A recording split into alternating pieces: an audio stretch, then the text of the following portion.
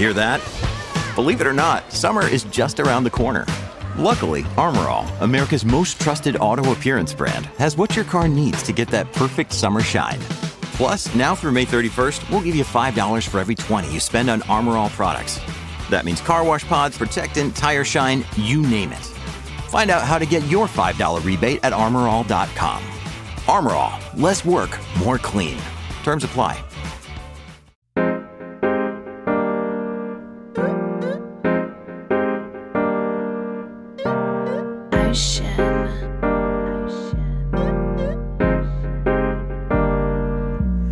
Like a locomotive, sipping, drinking Arizona. Mixtape just around the corner. Did a lot in California. Can't wait to drop this on you.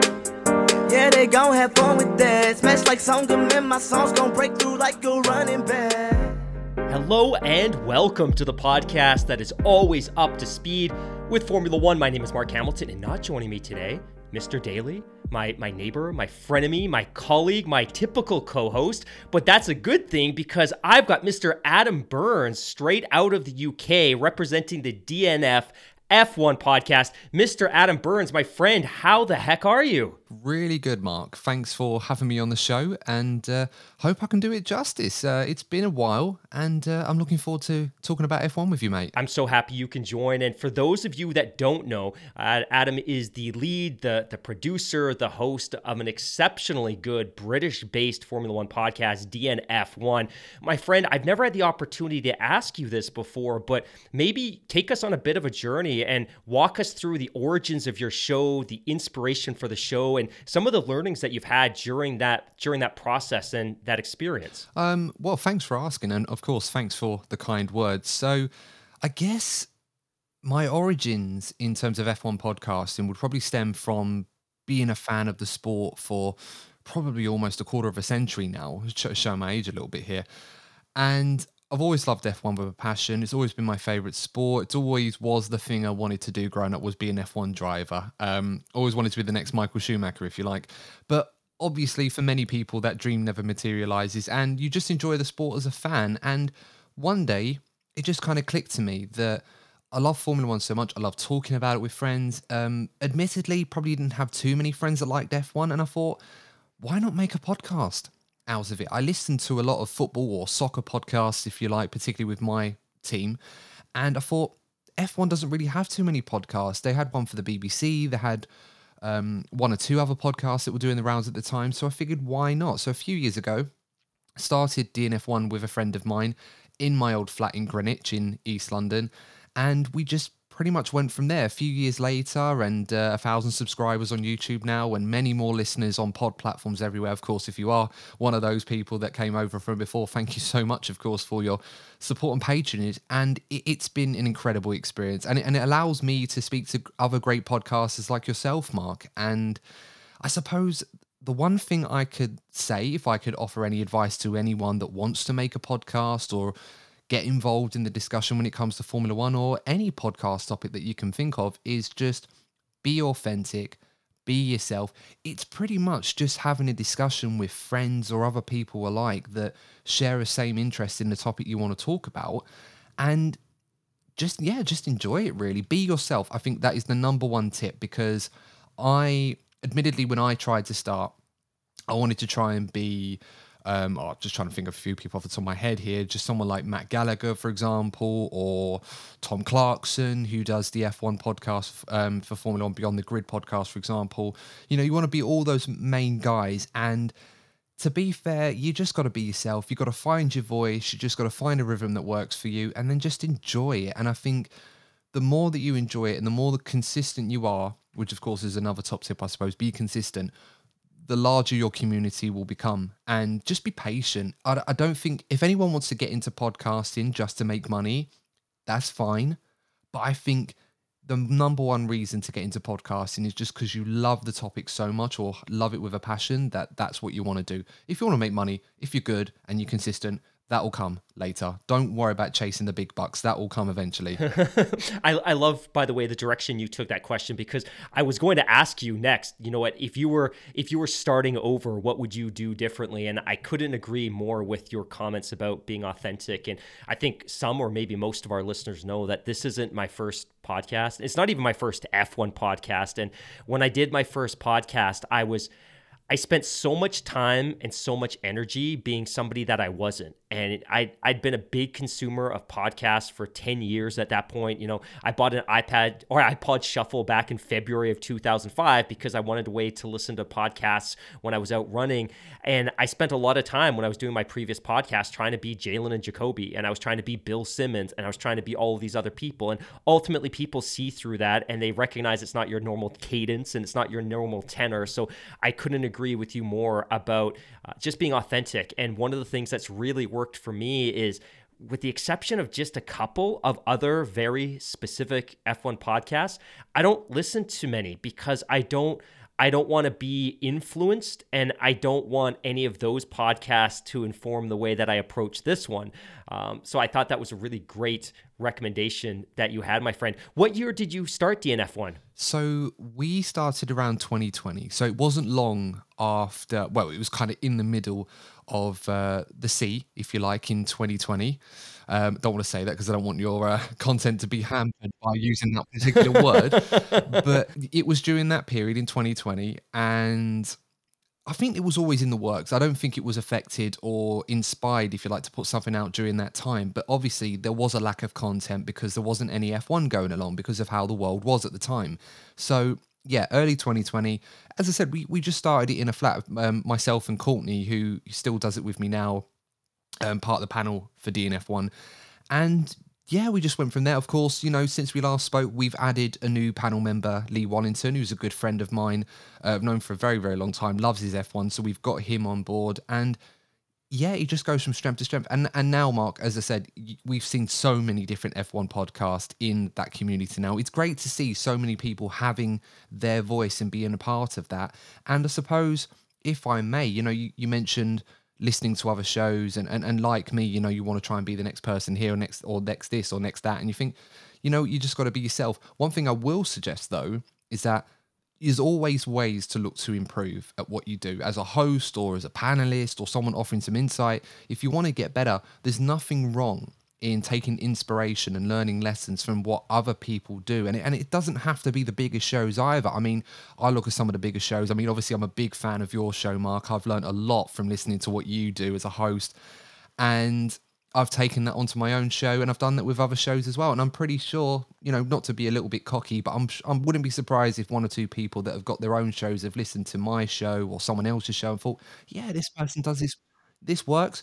Let's try that. It doesn't always work. It's not an exact science, but if you're willing to learn and grow and always take constructive feedback and not be too hard on yourself, you're always going to get better. You just got to keep enjoying what you're doing. That's the most important thing. You bring up 2020, and 2020 was obviously a unique period for reasons that we don't need to get into, but we had started the podcast that I had done previous to this one back at the beginning of 2019. And I remember at the time doing a deep dive into internet F1 podcasts, and you could probably reasonably subscribe to and listen to them all in the same week. And today, if you go on to Spotify or if you go on to Apple Podcasts and you search for Formula One podcast, you're going to be inundated. There's 100, 200 plus. And I think sometimes it can be a little discouraging because you sometimes feel, or at least sometimes I feel, that I'm competing for a non-infinite audience. But at the same time, it can also be encouraging that it just speaks to the appetite and the hunger that there is for F1 content. And typically, if somebody reaches out to me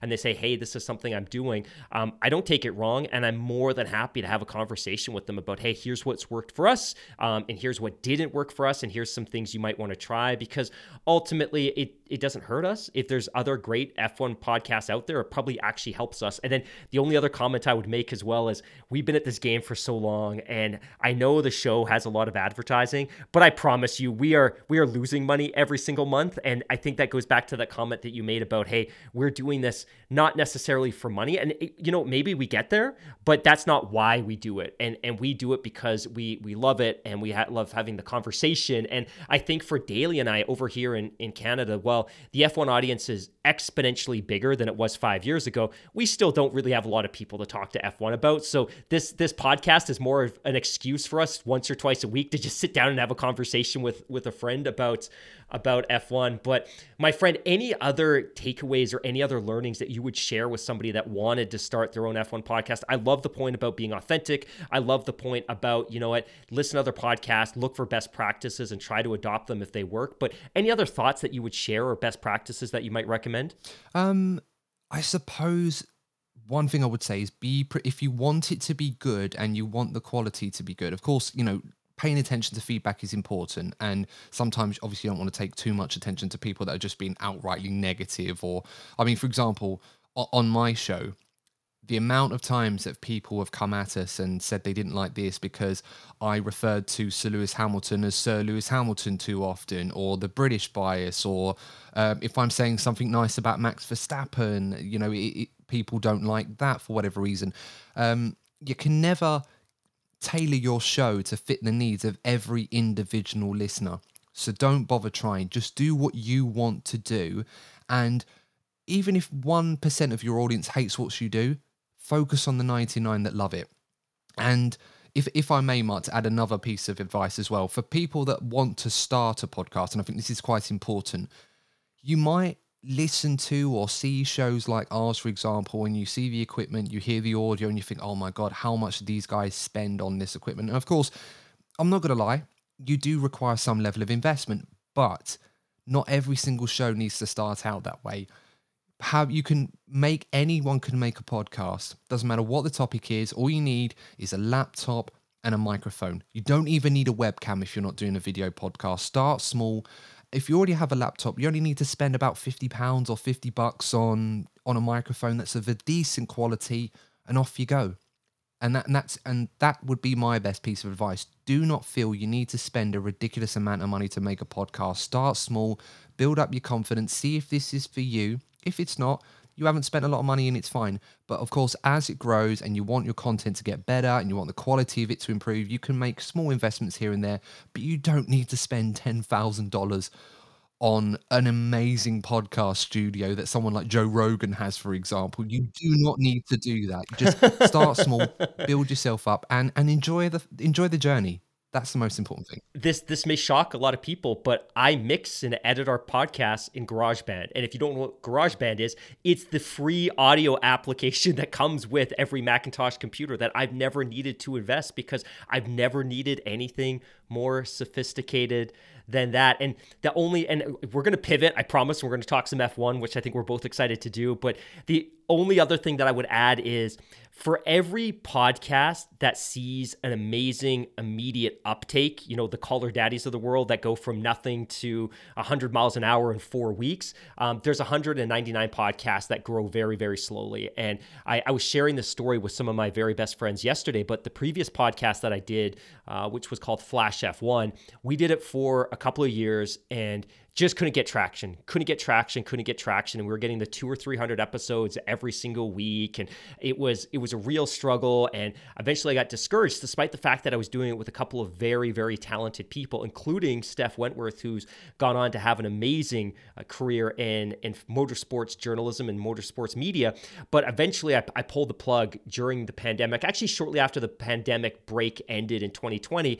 And a couple of years later, I went back to look at the analytics of the episodes, and there we were plodding along, getting our 200 or 300 downloads an episode.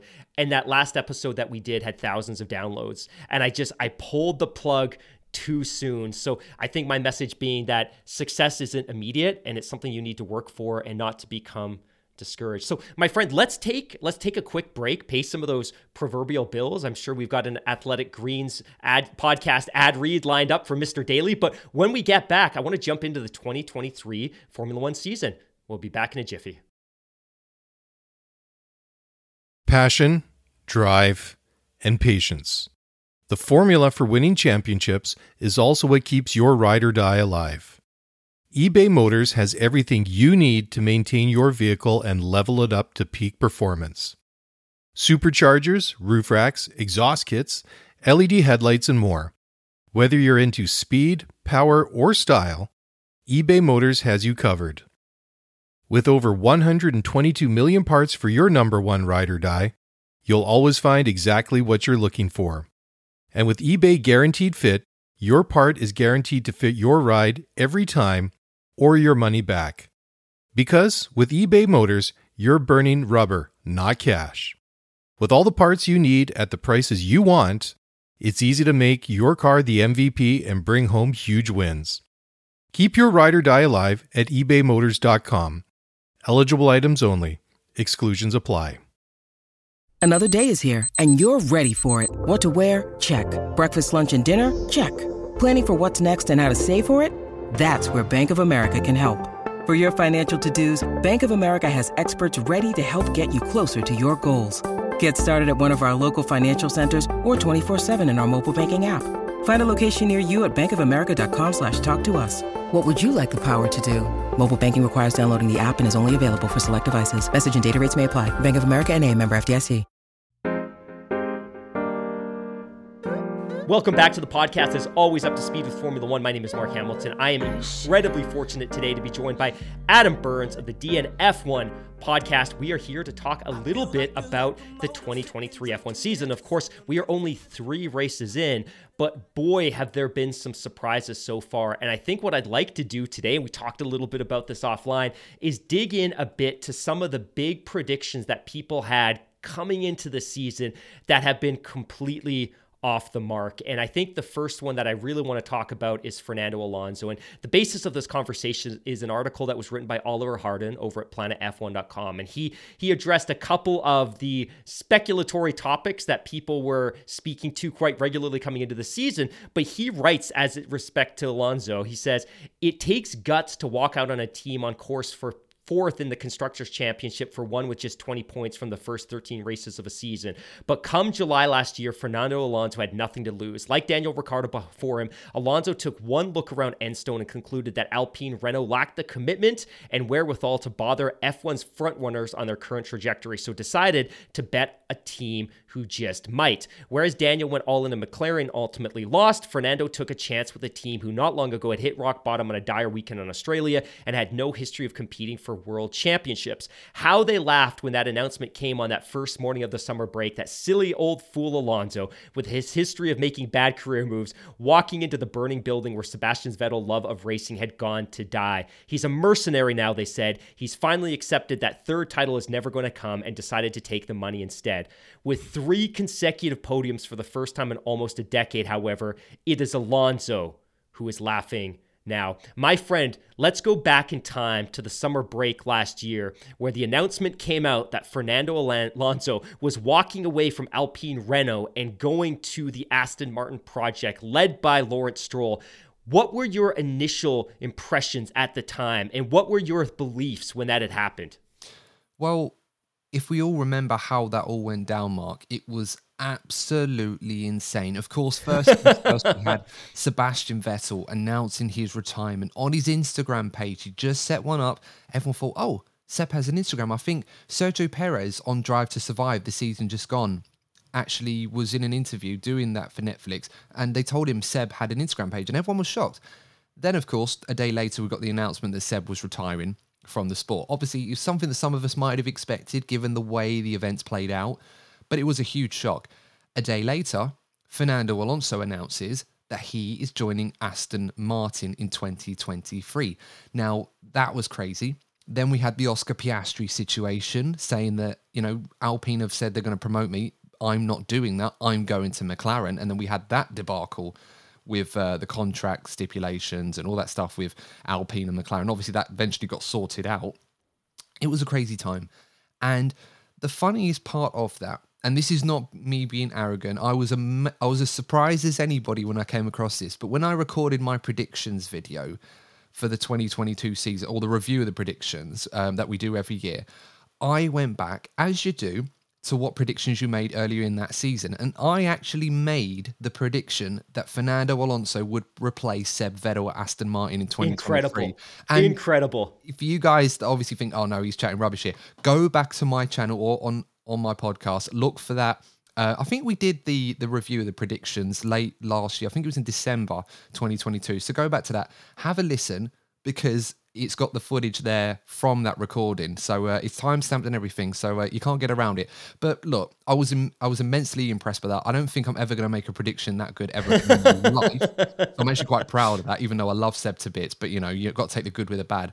Overall, it was a huge shock, and I don't think many of us, despite my prediction, I don't think many of us really saw that coming. I think, as you mentioned already, Mark, the protection and the comfort of Alpine being solidified as the upper team in that midfield and looking comfortable, mind you, even though McLaren were good, it was more exacerbated by Lando Norris's brilliant talent rather than McLaren genuinely having a car that can compete with Alpine on a level playing field. And for Alonso to consider giving that up for Aston Martin, a team that were the 7th best overall, started 2022 poorly, had to change their car halfway through, take a gamble on them to try and win a world championship. Nobody thought that was a good idea. It was nothing more than, I don't think it was just about the money. Alpine only offered him a 1+1 year contract, whereas Aston Martin offered him a 2+1 option if he wanted it. So there was more comfort, more security there, which obviously would have appeased Alonso. I'm sure there would have been a bit more money as well. It's Lawrence Stroll's team. It's bound to be. But he ultimately made that decision because he knew Alpine weren't going to do much better or break into the top 3. It just wasn't going to happen because whether it's the commitment or the facilities, Alpine, it's very Renault. They've always been that team that's been decent but never quite been good enough to make it to the top 3. Whether they want to or not is a different thing. Aston Martin just might. And he made that decision. And I tell you what, Mark, nobody is laughing now. He's not winning races, but the only thing stopping him is Max Verstappen and Red Bull right now, and that's not a bad place to be right now. Yeah, I think you did a fantastic job of summarizing the events of last summer. And I think if you reflect back on the analytics of your podcast over the course of the 12 months of calendar 2022, you'll probably find that any podcast that you did around that crazy, silly season that happened around June, July were probably your biggest hits, and they certainly were for us. But I remember thinking at the time as well that I kind of get why he was maybe looking to exit Renault Alpine, that obviously, you know what, for them to offer something more than that 1+1 deal with the limited amount of funds available was always going to be a challenge, because they would have to go to the Renault board and convince them that that was a smart business and strategic move. And obviously Lawrence Stroll has near total autonomy when it comes to business decision making over at the Aston Martin unit. But I had thought at the time that, look, you know what, this is as much a marketing move for Aston Martin as it is a competitive move in terms of improving the Formula One team, that for Lawrence Stroll, that he's invested hundreds of millions of dollars in this project, that it's important for him to be able to market that they have a real life, real human being, a world champion driving one of his cars. And that's why I always believed, and in addition to the suspicions that they wanted Sebastian Vettel there to help nurture and to help coach Lance Stroll along, but I honestly felt that this was more of a marketing play than it was anything else. And I'd become greatly discouraged by the Aston Martin project by 2022 because I had bought so much stock in that team in 2021. And I think maybe my expectations were a little bit misaligned in terms of the time frame that they were actually working on. But never did I expect that we would be sitting here prior to Baku talking about the fact that Fernando Alonso's run off 3 consecutive podiums for the first time in a remarkable 7 years. And obviously, you know, Lance came into this year as well, and there were some unique circumstances because he'd had to crash on the bike, and he wasn't able to compete in winter testing, and he maybe rushed his return because that car looks so good in winter testing, and maybe he didn't want to give up that seat for even a single race for Dragovic. But a P6, a DNF, and then a P4, and maybe that P4 flattered him a little bit because of the circumstances and the outcome of that restart in Australia. But just the fact that Fernando Alonso is significantly outperforming Lance Stroll despite the same machinery just speaks to how much capacity he has as a racing car driver, despite the fact that he's now on the wrong side of 40. And my friend, I'll kick this over to you, but 3 races in so far, based on the Formula One landscape, do you see a world where, and I was thinking about this last night when I was in bed, that we can't possibly expect Red Bull to finish P1, P2 in every race, that there's going to be a DNF, there's going to be a collision, there's going to be a race or two that Red Bull doesn't win. Can you foresee a future where maybe Fernando Alonso finds his way onto the top step of the podium this year? It's distinctly possible. I think if anybody is going to win a race this year that isn't driving a Red Bull, it's most likely going to be Fernando Alonso at this point in time. We've had the first 3 races. Fernando, is, other than Max Verstappen, has probably been the best driver so far this season. I don't think many people can argue that. The car looks very good. Granted, we've been at a very unique set of circuits so far this year, so it hasn't really been tested at too many of the traditional ones yet. Great call. So I think we're going to learn more about the Aston Martin this year, but so far, it looks very handy. It looks good everywhere it needs to be. Obviously not as good as the Red Bull, but in terms of comparing to everyone else, they do look the second best right now. So if there is a day, and it probably will come because Red Bull have been far from bulletproof. You know, Perez has had issues at Melbourne. Max had issues at Jeddah. Even at Bahrain, they looked like they were nursing some potential issues when they had a huge lead ahead of them. Of course, we don't know how good that Red Bull really is yet. We still got to wait and see because I think Red Bull are, to some degree, driving with the handbrake on. They're not exactly letting loose the full potential of that car just yet.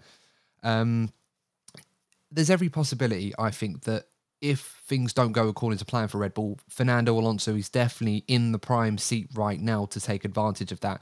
So, you know, looking ahead for the season, Mark, if Fernando Alonso doesn't win a Grand Prix this season, given the current form book, I'd be very, very surprised. Something strange would probably have to happen.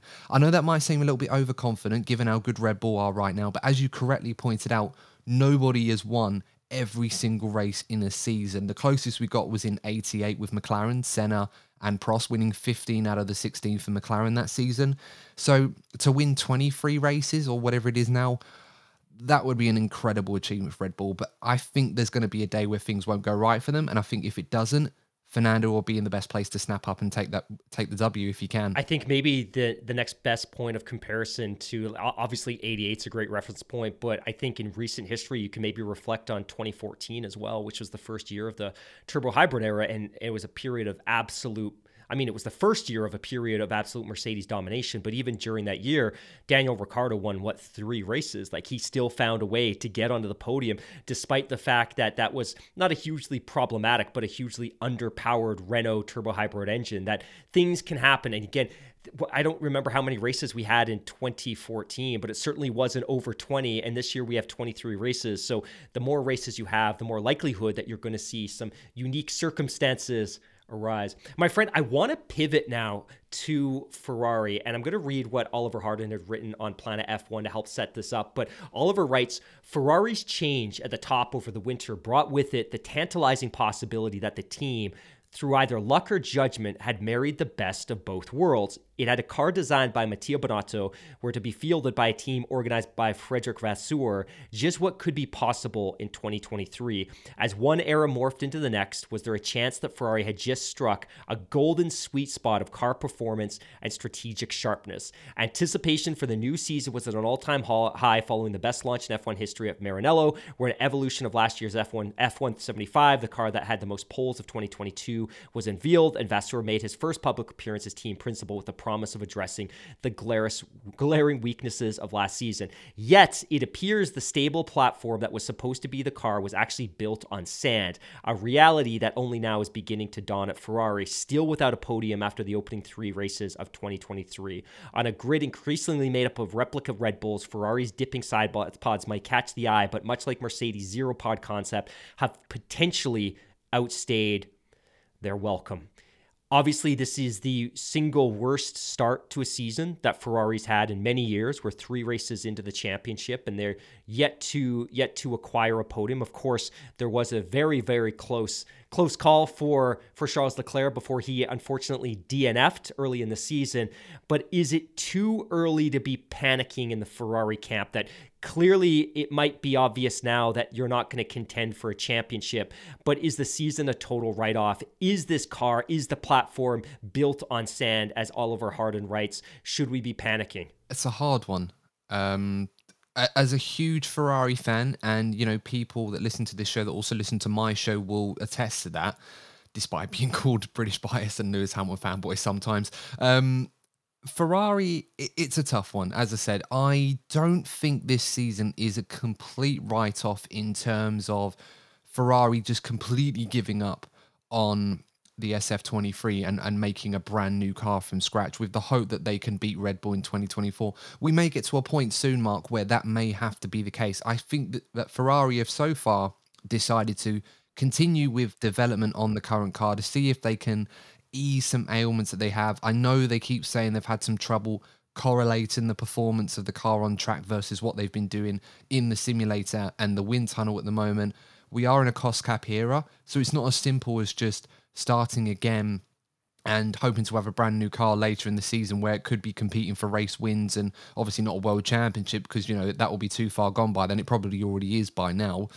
And, you know, at the same time, you've got to look at where you can improve the car in the short term. Like if Ferrari decided right now that, oh, they're going to bring all these new parts that are similar to the Red Bull and put it on their car, they're still going to have other issues with the rest of the car. You know, a car is the sum of its parts. It's not just a case of, oh, we'll change the side pods like Mercedes have been talking about, or we'll change this and change that.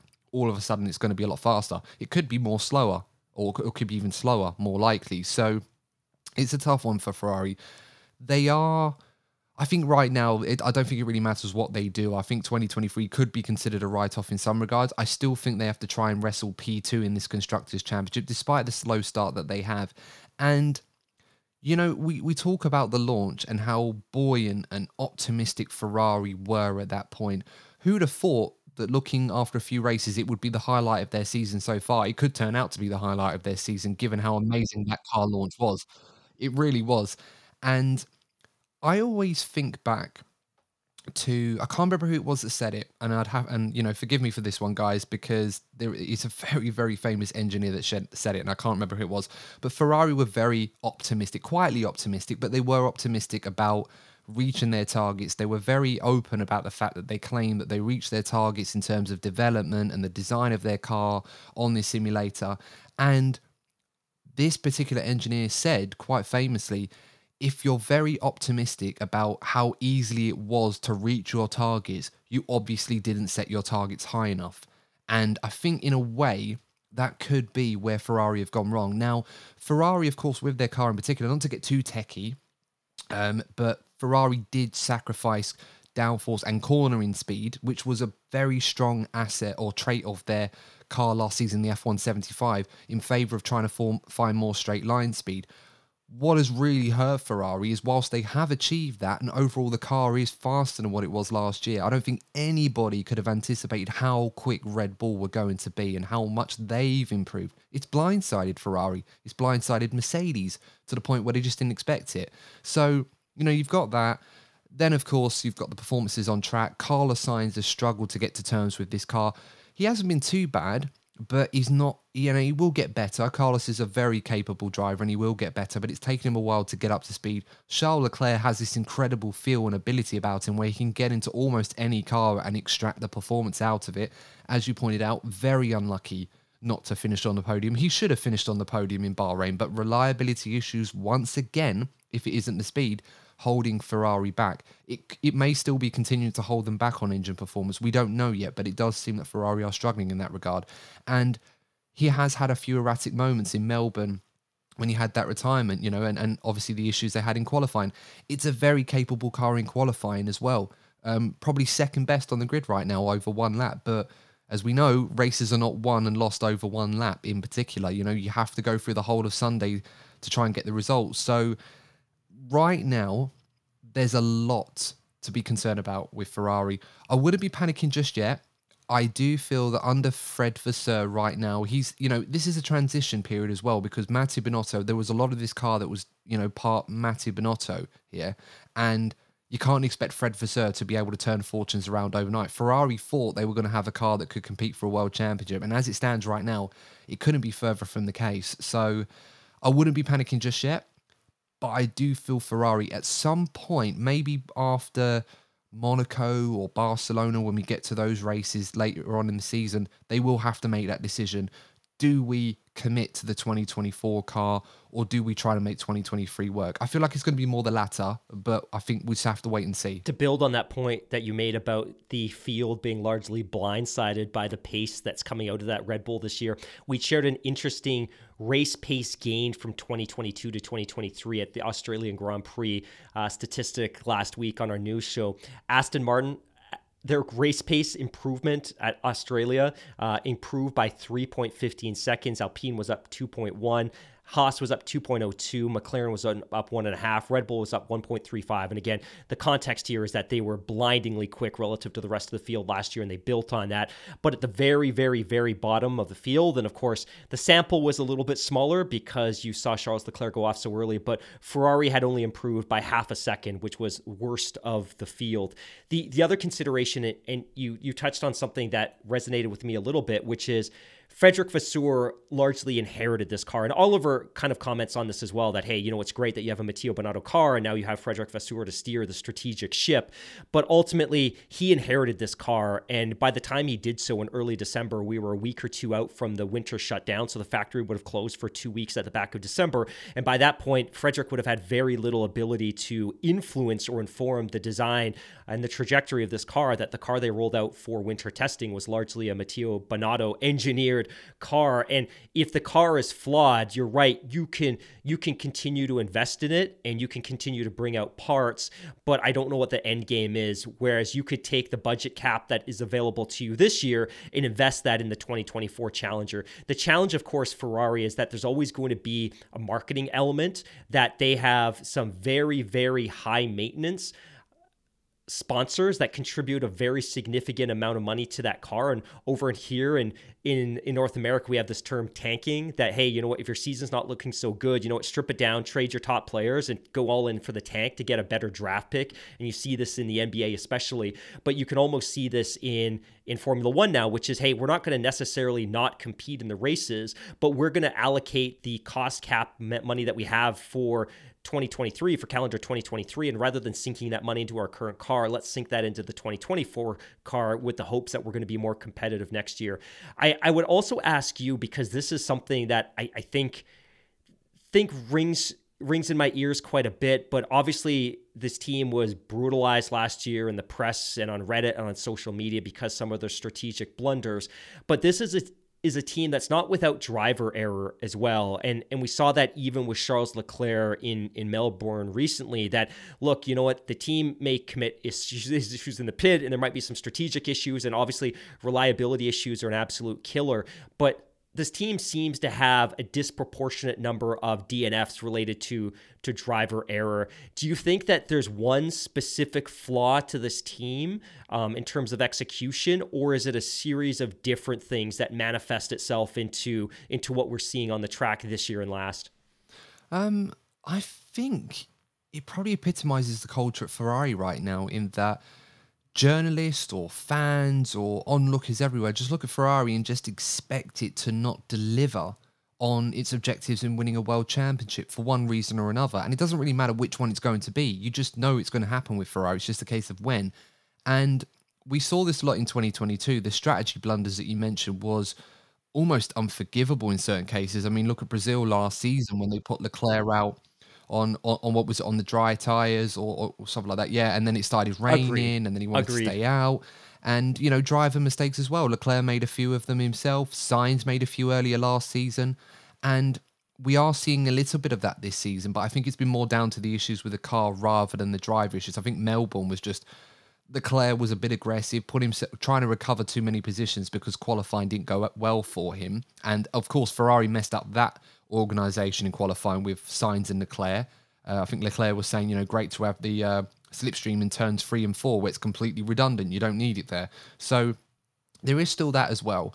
And I think with Ferrari, I think you're going to see this for a while. Again, it's just the sum of its parts right now. And there's been a lot of change at Ferrari in terms of the organisational side, not just at the top with Binotto and Fred Vasseur. There have been a few others like David Sanchez, obviously leaving the team to join McLaren eventually. Enrico Cardile's position has been under threat from what I've been hearing, one of the head of Ferrari Aero as well in the chassis. So there is a lot of change going on at Ferrari. And of course, the new CEO, Benedetta Vigna, obviously wants to lay his marker down. I'm not quite sure how he's going to do that, not coming from an F1 background. Maybe he'll let Fred Vasseur get on with it. We'll have to wait and see. It's not been very Ferrari to live and let live. They've been very hands-on, almost micromanagement, which is obviously never really a good thing in many organizations, nevertheless Ferrari. So we'll see. To Ferrari's credit though, Mark, I will give him one positive appraisal, and that's with Mattia Binotto. Now, I was a huge supporter of Mattia Binotto. I wanted him to stay because I felt like it was a bit unfair to fire him on the basis that Ferrari didn't win the World Championship. He promised to get them in a championship fight, and I think for half a season he did that, and it was a very good car, relatively speaking, at the time. Obviously now they've probably missed their best chance, quite frankly, in this new era of racing, but we'll see. That said, when they made the decision at the time, I didn't think it was the right decision to make. I felt like he should have been given another year. Seeing what Ferrari have produced in 2023 and where they are right now, if they hadn't have fired him at the end of last season, they most certainly would have fired him now. And they would have already lost that 3-month period that they've obviously had under Fred Vasseur to think, oh, this car is not working. Where do we go forward? So at the very least, they're 3 or 4 months ahead of where they would have been if Mattia Binotto had still been at the helm and probably been fired after the first few races going as badly as they have done. I couldn't agree with you more. And I remember jumping on a reaction podcast back last winter when Mattia Binotto was, and I keep saying fired, but ultimately he left because I think he understood that the writing was on the wall, for the lack of a better cliche. But I don't know if you saw this earlier today. Ferrari chairman John Elkann's brother, Lapo Elkann, had tweeted this, and the tweet has now been deleted. But again, Lapo Elkann, Ferrari chairman John Elkann's brother, tweeted this: Ferrari needs heart, seriousness, in a winning team inside and outside of the pits. It's time to wake up. Enough with politics and games. We will never win like this. And he goes on, Santander for me, terrible bank. But an interesting tweet that has subsequently been deleted, but it's always a little bit alarming when Ferrari's chairman or the chairman of any professional organization on the scale of Ferrari is being criticized on social media by close relatives.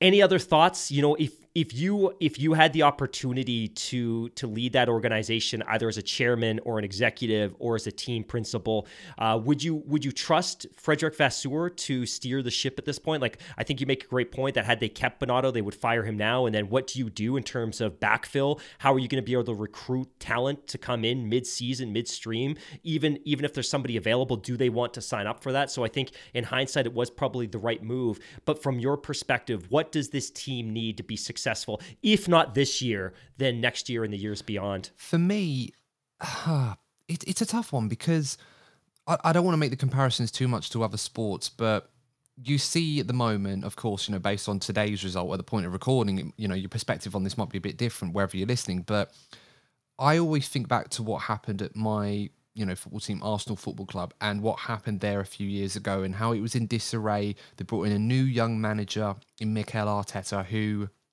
a lot of people thought was completely inexperienced and not ready for a job of that magnitude. And he made a lot of changes in and out of the club. And it was a long process. It had many bumps on the road, many moments where people thought, oh, we shouldn't be in this position. And a few years later, you know, today's result wasn't great, but they're currently sitting top of the Premier League, going toe-to-toe with one of the best sides in world football, and everybody is absolutely loving it right now, and it's a great decision, and the club is going from strength to strength. To try and, you know, summarize that and bring it to where Ferrari are right now, I do feel a similar foundation rip up, you know, as you mentioned already, with teams in the US or in Canada, where they, you know, if they're tanking, you know, they just kind of commit to what's going on, rip everything up, sell their best assets and start again, or, you know, get the benefit of the draft, if you like, depending on whatever sport they're in.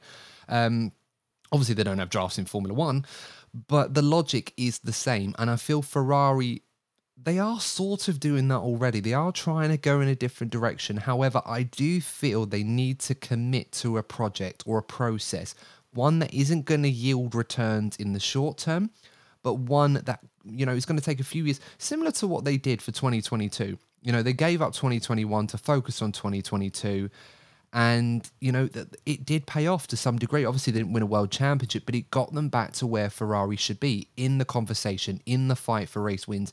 and winning some of them, and obviously fighting for a world championship, which ultimately that's what they did, even though it obviously fizzled out the way that it did halfway through the season. I feel Ferrari need to try and figure out a way to do that, if it's bringing new people or make it a much more comfortable place to work. You know, Ferrari's often attributed with the blame culture, whereas if you don't win, you're fired. You know, they don't learn from their mistakes. They just bring in someone else and hope that they can deliver something different. It's absolutely madness, quite frankly. Ferrari, of course, they tried to replace Binotto with Christian Horner. They tried with Andreas Seidl. Both of them denied the job. Andreas Seidl went to Audi to work as their CEO there. And of course, he'll be a big part of the team when that comes to the grid in 2026. Christian Horner obviously didn't want that job. He was flattered to be linked with it, but he was never going to take that job. It's a poison chalice. Why would he leave Red Bull to take Ferrari on? So, yeah, I think Ferrari have to commit to where they're going right now. They have to make their mind up, commit to a direction, and just hope that it works. And if it doesn't, learn why it didn't work, and then just, you know, try and start again. Eventually they will get it right. It's Ferrari. At some point they will get it right, despite being known as underachievers, or, you know, performing less than what they probably should do given their stature.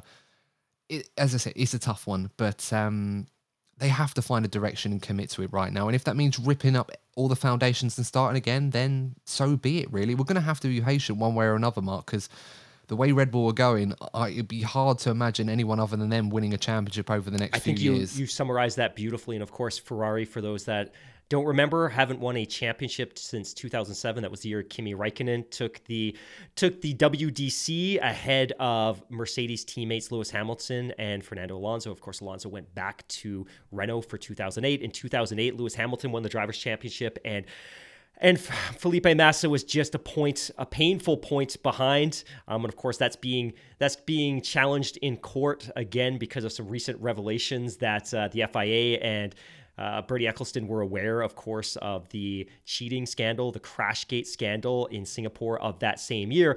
But you look at the period of the V8s in 2010 to 2012, 2013, you know, obviously Fernando had a couple of competitive years there. Ferrari struggled initially in the turbo hybrid era, 14, 15, 16. They became much more competitive in 17, 18, 19. Of course, in 19, their season effectively fell apart after the FIA and Ferrari had a fairly stern, though highly secret conversation about what may or may not have been happening with their power unit, and that obviously set them back a little bit. But I think you're right that they committed, that 2021 in so many ways was a write-off, and they committed to 2022. But the challenge now is, what would you commit for? Do you go all in on 24 or 25, knowing that the regulations are going to change again in 26? Like, we're obviously going to have a completely refreshed engine formula. We're going to keep a V6 1.6 liter turbo, but the electrification of that system is going to be wildly different. And I think all of the teams, Ferrari included, are desperately working at getting those internal combustion engines on the test bench and starting to work through some of the gremlins that are going to be associated with those highly complex electrical systems, of course, minus the MGUH, but you got to wonder that if this isn't the year and they don't think they're going to be successful this year, how much do you invest in 24 and 25? And at what point do you start looking towards 26? And if you start looking long-term and you start thinking about 2026 as that year that you're really going to be able to compete for a championship when the entire slate is cleaned, at least from a power unit perspective, because of course in 26, Red Bull's going to make the shift from the Honda supplied power unit to the collaborative Ford Red Bull powertrains power unit. That maybe there's an opportunity to be successful there, but what does that do to the engagement of your drivers in the meantime, and Charles Leclerc and Carlos Sainz? That you're right, that I think especially given Red Bull's immediate domination, I don't see them being successful this year, at least not in terms of competing for race wins. And then the question is, how far in advance do they have to start planning for a period of competitiveness? Because I don't see at this point that anyone's going to be able to challenge Red Bull in a meaningful way on a consistent basis in 24 or possibly even 25. My friend, I want to take another quick break, and when we come back, I want to talk about one of the rookies who joined the Formula One grid this year after having a one-race cameo last year at Monza when he scored a points finish for the Williams team. We'll take a quick break and see you on the flip side. When you need mealtime inspiration, it's worth shopping Kroger, where you'll find over 30,000 mouth-watering choices that excite your inner foodie. And no matter what tasty choice you make, you'll enjoy our everyday low prices, plus extra ways to save, like digital coupons worth over $600 each week. You can also save up to $1 off per gallon at the pump with fuel points. More savings and more inspiring flavors make shopping Kroger worth it every time. Kroger, fresh for everyone. Fuel restrictions apply.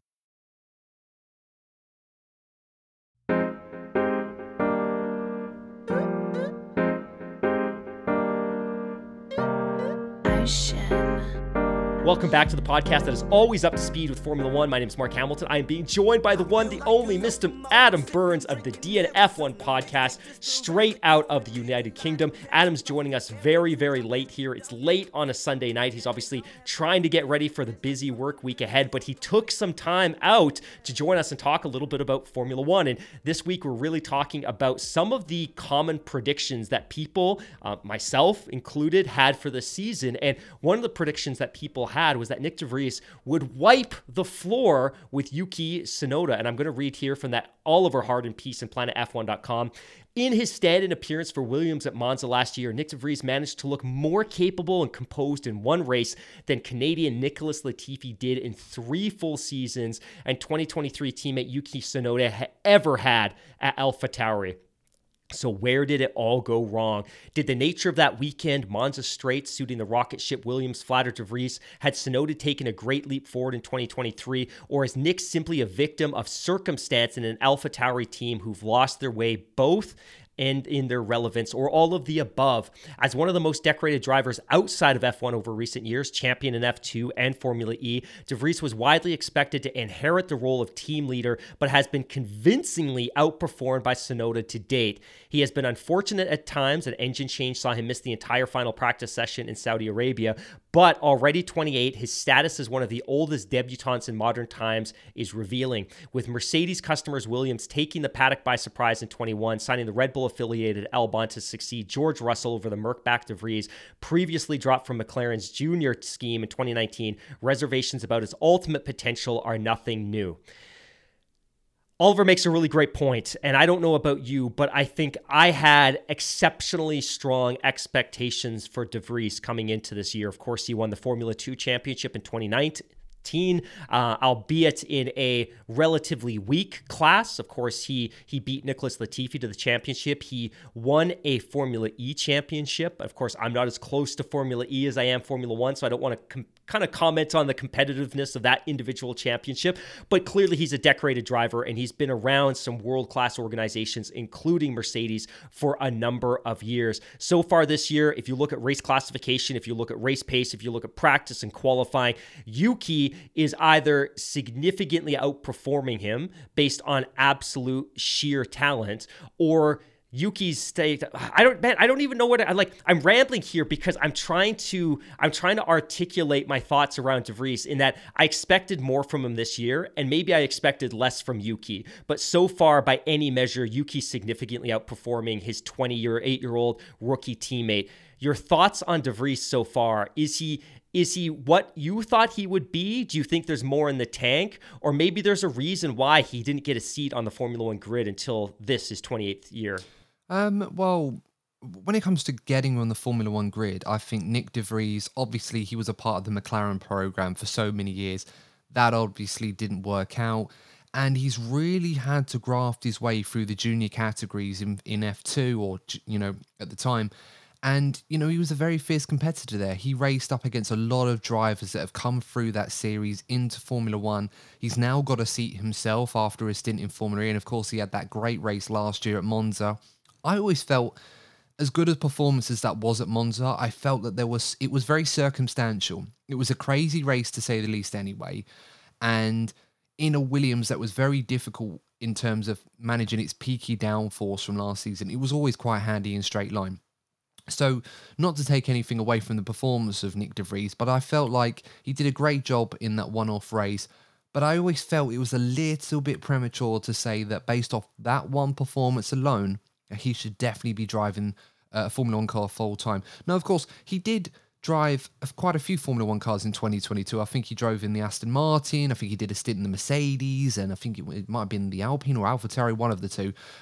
He pretty much that living embodiment of the meme when you have an account somewhere and you get a free trial, and then you set up loads of different accounts to get free trials. It's a bit like that. If I can think of a comparison, you just change the skin or the race suit, and there you go. So he has plenty of experience driving Formula One cars, particularly this modern era of F1 car, which I think probably was a bit of a sweetener.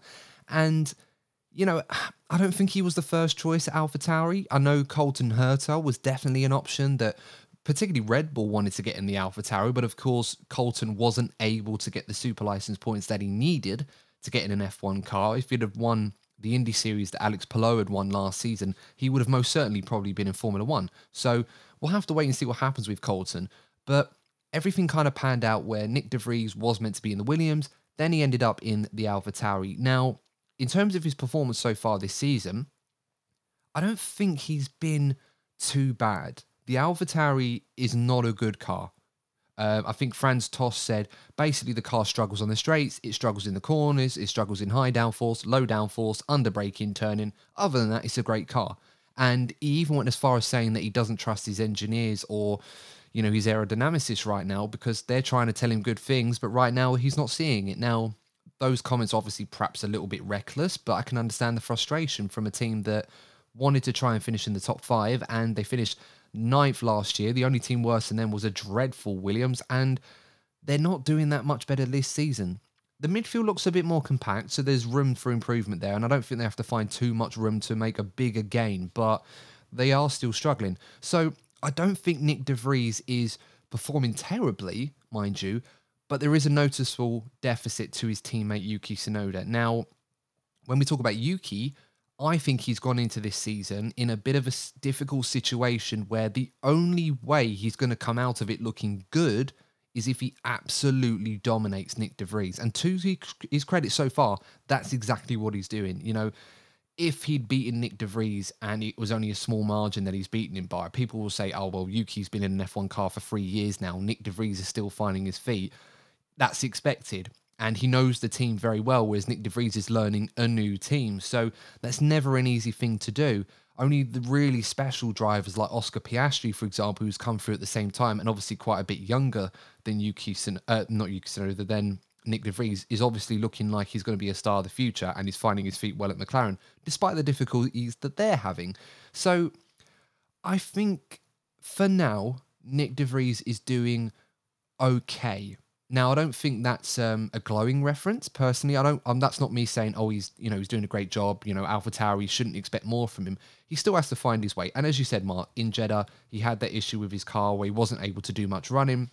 And he was only a few tenths off his teammate in qualifying. So I think if Nick De Vries starts to gradually improve as this season goes along, I think for now, given how light the depth is in that Red Bull Academy, I think that might be enough to keep him in the team for another year. Yuki Tsunoda, on the other hand, has to keep doing what he's doing. He got a point in Australia last time out. He finished P11 twice in Bahrain and in Jeddah. Of course, he nearly finished P11 in Australia, which would have been a tied record, I think, for the most consecutive finishes in a position that isn't first. So he just about avoided that because of Sainz's penalty at the end of that race. So interesting to be seen. But as far as Nick De Vries is concerned, I think it's way too early to judge him just yet. And yeah, the Williams result in Monza, yeah, maybe that was a bit of a one-off, but I think we need to give this kid time. He's a good driver, but I just think he needs a bit more time. And he's got a very good teammate who seems to be finding his feet a bit more in F1.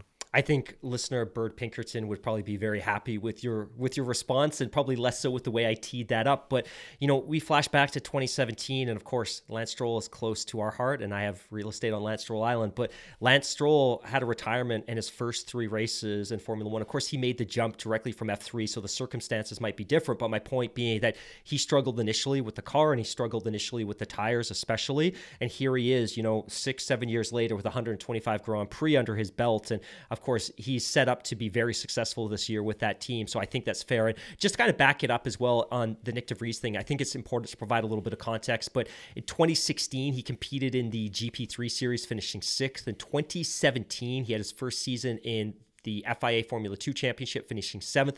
2018, he competed in the same championship, finishing 4th. In 2019, he competed in the FIA Formula 2 Championship. That was the year he won the championship, stealing it away from Nicholas Latifi, who had, of course, got off to that very strong start.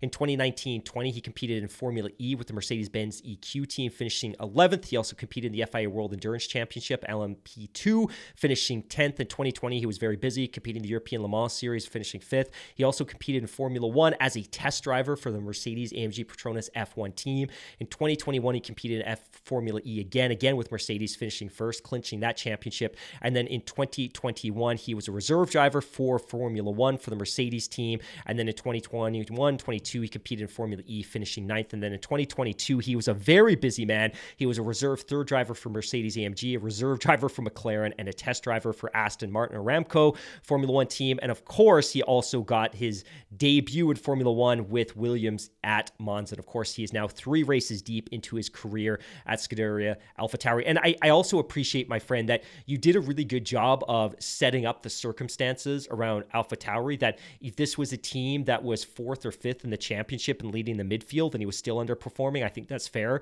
But I think it's important that you reference the fact that Franz Tost has publicly articulated and verbalized his concerns with the development of this car, which is all the more shocking given the fact that it's blessed with the same fantastic Honda power unit that its sister team Red Bull has, and the fact that they obviously rely on Red Bull to procure as many parts as are legal within the regulations of the sport. Maybe before we move on to our final topic, comment on the performance. And you mentioned Oscar Piastri, but of course, Oscar Piastri is a rookie this year. We have Logan Sargent with Williams, and we also have, of course, the 28-year-old Nyck de Vries with the AlphaTauri team. But your comments generally on the other rookies that are on the F1 grid this year, your initial impressions based on what you've seen so far?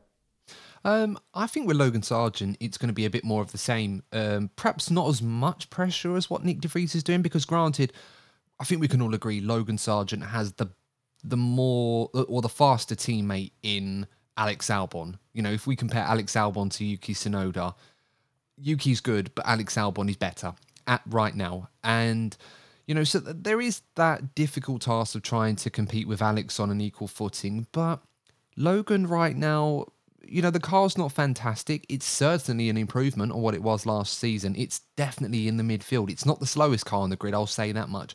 So I think Logan's doing okay. To be fair to him, I don't think too much is expected of Logan Sargent this season. I wouldn't be surprised if he ends up finishing the season in P20. And I don't think that's a discredit to Logan. I think he's a very capable driver.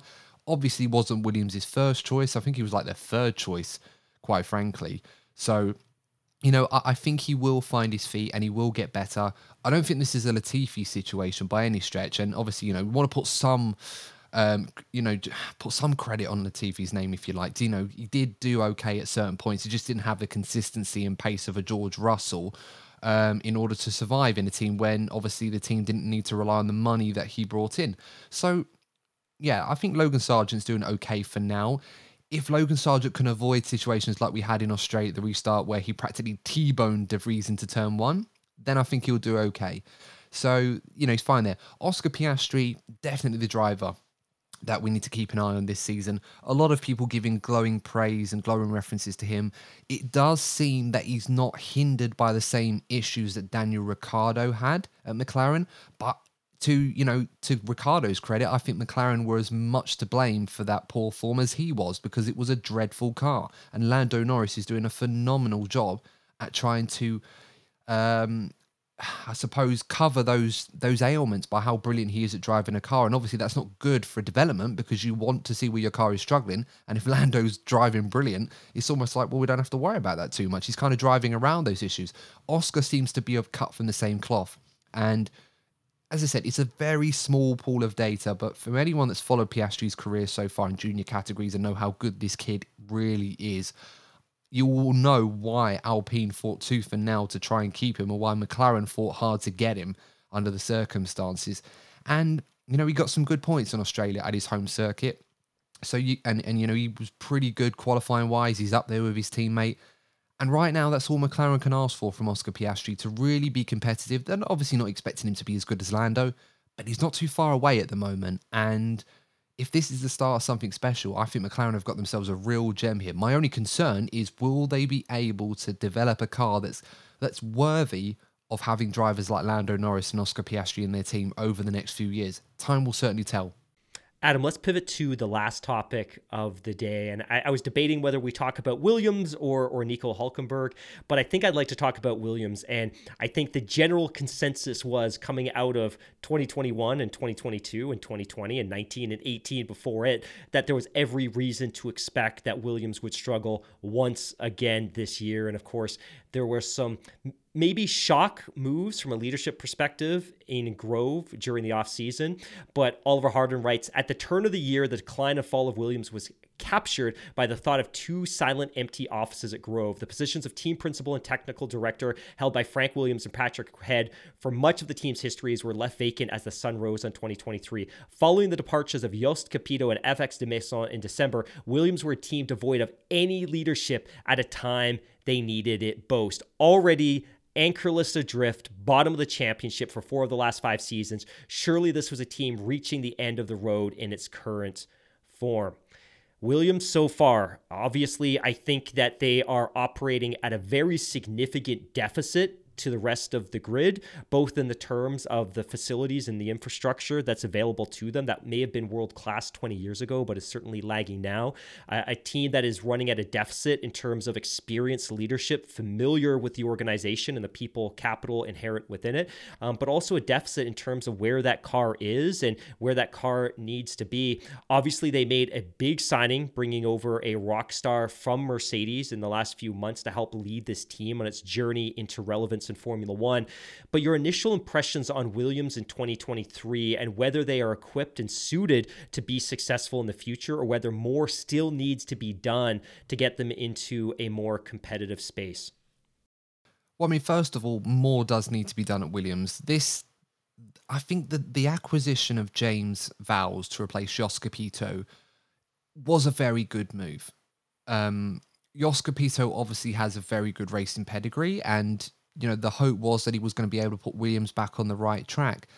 However, there was a huge gulf in terms of what Jost Capito was hoping for versus what Williams were going to provide. And bear in mind, Williams did provide, Dorilton Capital did provide a lot of resource to Jost Capito, and there was an obvious lack of alignment in the departments at the Williams F1 team. I mean, this was a team that was dominating F1 in the 90s, and you fast forward 20, almost 30 years, you'd never expect Williams to be in the position that they are now, given the rich racing pedigree that they have. But Jost Capito was never really able to address those issues and the lack of synergy between certain departments in the team. It also took, and ended certain tenures of Paddy Lowe, for example, that came over from Mercedes. He obviously struggled a lot there.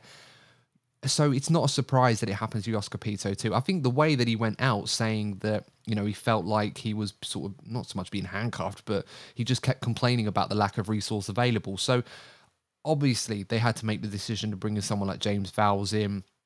There was an interim period where I don't really think Williams was sure if they were going to be able to get someone that was capable in. And maybe this is similar to the Arteta example that I mentioned earlier. And look, for comparison purposes, I don't expect James Vowles to turn Williams into a World Championship competing team or World Championship winning team in 4 years. I mean, Arteta hasn't done that at Arsenal yet. We'll have to wait and see. But, like for like, I don't expect that to happen in Formula One. It's a little bit more difficult to do that. That being said, I like the direction that Williams want to go in. They've got a young, hungry, successful man in James Vowles. From his history and background at Mercedes, he knows how a winning team looks. He knows what a winning team needs to be. He can bring that to Williams, and all the noises coming out of Williams and other teams and people that know James right now, they're all positive about what James wants to do at Williams, and it's very early days. If Williams back James Vowles, give him the resource he needs, the people there, whether he needs to bring people in, we'll have to wait and see, or they get on board with the vision that he has for them going forward. I can only see Williams growing from strength to strength. I don't know if this is going to turn into a championship challenge or even potentially competing for bigger points or finishing on the podium on a regular basis. I think we're talking 5, maybe 6 years down the line at best, quite frankly. I mean, let's be realistic here. Everybody's vying out for the same thing here. So it's not as simple as just turning up and all of a sudden you're world champions. You know, it took Red Bull, like, how long did it take them? Like, it took Red Bull Mercedes many years before they eventually got there, and a lot of resource which Williams don't technically have right now. The budget cap will certainly help that, but of course, it's building blocks at this point, is what I'm trying to say. So it's a step in the right direction. That's the best I could probably say for Williams. I hope it does produce some tangible gains based on what they produced last season and the improvements that they've made compared to where they were last season, which obviously James wouldn't have been a part of. That does show that there are a lot of people at Williams that know what they're doing and they are capable of making those steps forward. I just sincerely hope that James is able to take that on and take them to the next level. And I have absolute faith that Williams can definitely do that. It's been a long time coming, and F1 needs Williams in the fight. It shouldn't be at the back. Dorilton Capital scooped up Williams for what can now be perceived or interpreted as a bit of a discount. So Dorilton had scooped in and took over Williams for $200 million, I think roughly or reportedly about $200 million back in 2020. And of course, Frank Williams and Claire Williams almost immediately exited. And of course, that gave Dorilton Group an opportunity to have a fresh start. We're now 3 years into the Dorilton tenure. And of course, things have changed significantly. You speak to the fact that FX de Maison is gone. Jos Capito is gone. He was seen as the savior. Of course, he had huge success with Volkswagen, especially on the rallying side. And now you've brought in somebody who's got immediate, recent, real-world, tangible experience with a world-class organization with Mercedes. And I like that point that you make about he knows what has to happen and the structures and the infrastructures that are required to be a world-class championship caliber team. What do you think is the objective of Dorilton here? You know, you're in the UK. You might hear some buzz that we don't pick up on. Is Dorilton, led by Matthew Savage, is their objective to own this team long-term and extract value from it through success on the track and through attracting world-class sponsors? Is their objective to make it more competitive and particularly and then potentially sell it off? Or is it unclear what their long-term, short-term motivations are being in the world of Formula One?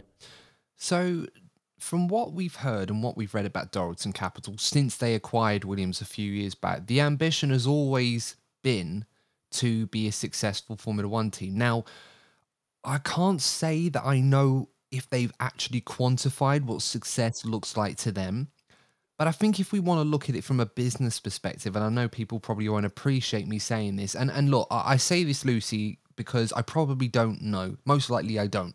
So, you know, take what I say at face value and don't take it too seriously if you think differently, and that's absolutely fine if you do. But I kind of look at what Dorilton Capital are doing with Williams right now, and I feel like they are protecting and investing in an asset. And I strongly want to use the word asset here for the purpose of my argument here. I feel like they obviously want Williams to be relatively successful, but I don't believe success for Dorilton Capital is a world championship. Of course, if they achieve that, that's fantastic. I do think they're more likely to be chasing the long-term tangible returns here in terms of a finance gain.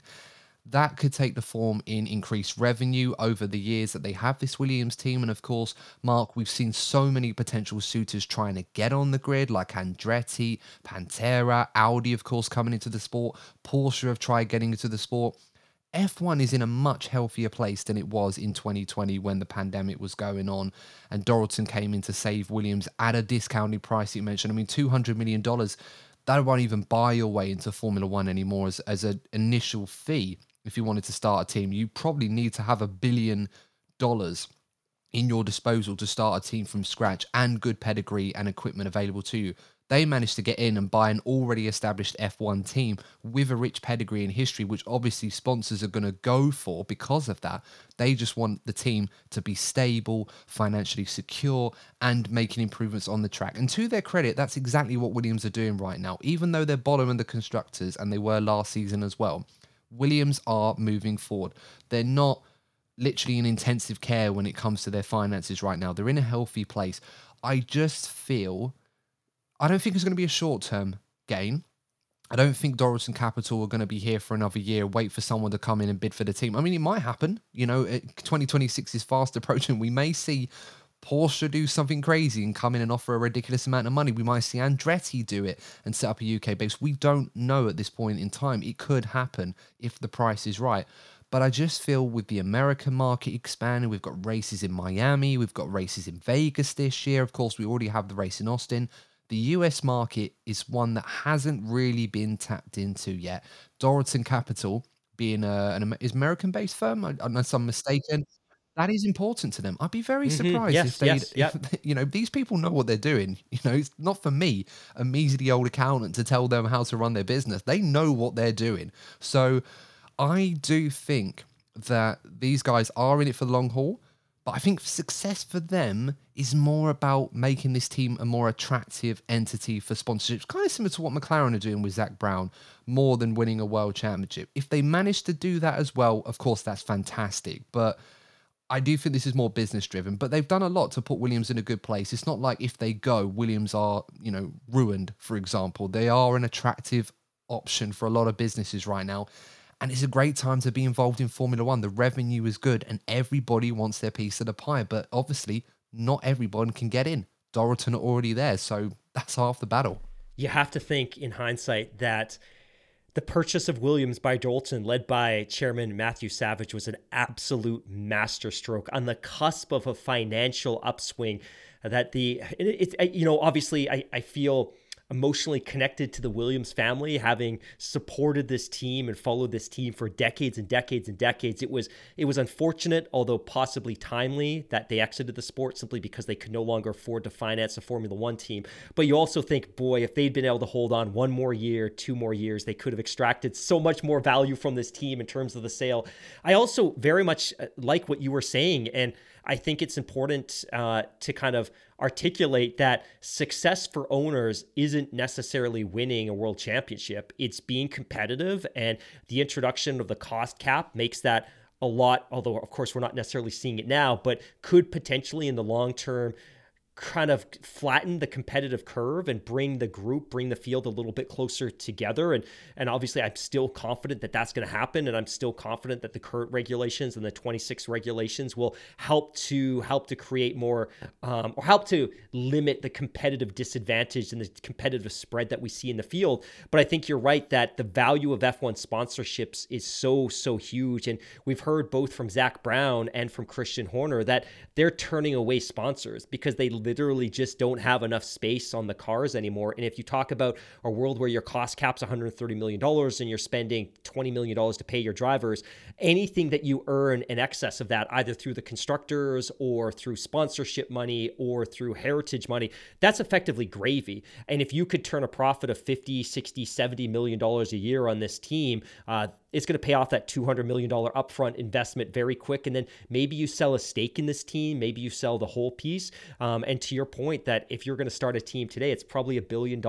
And if you sell a team, what is it worth outright? That it could be $1 billion or $200 billion purchase, but they're probably in no rush because I don't think there's anybody out there waving the flag saying, hey, the valuation of current F1 teams is going to crash because we anticipate a decline in interest in TV numbers. Whereas I think it's the opposite, that there's an awful lot of untapped potential in the valuation of this sport. My friend, I cannot thank you enough for joining me today. In the absence of Daly, you were a phenomenal guest with some brilliant insights, and I think our listeners probably very much appreciate hearing from somebody other than Mark Daly or Mark Hamilton. And I think your insights and your ability to articulate your awareness of what's happening in the Formula One world is fantastic. How can people find you on social media? How can they follow you? And how and where can they check out the DNF1 podcast? Well, thanks, Mark. And of course, you two listeners, I hope that a lot of what I was saying was making sense. And I know sometimes it can be a little bit long-winded, and I do tend to try and go off on a tangent sometimes. But no, hopefully that all was okay and you guys enjoyed that. If you want to listen to more of my ramblings on my own show, you can find me on DNF1. You can find us on YouTube. If you watch your podcast on video versions, we're on there. Just type in DNF1, subscribe to the channel and like the content. And of course, let us know that you came over in the comment section, that you listened to Scuderia F1, and let us know, say hi. Of course, if you listen to us on your favorite podcasting platform, same thing there. Just type in DNF1, F1 podcast. We're there on Spotify, Apple Podcasts, anywhere where you get your podcasts. And of course, if you turn up, leave us a 5-star review. We do shout outs on the show and we'd really appreciate your support. So thanks for having me, guys. I really have enjoyed coming on the show this evening. Thanks again, everybody, for listening. If you want to follow us, you can find us on social media, Twitter especially, at Scuderia F1 Pod.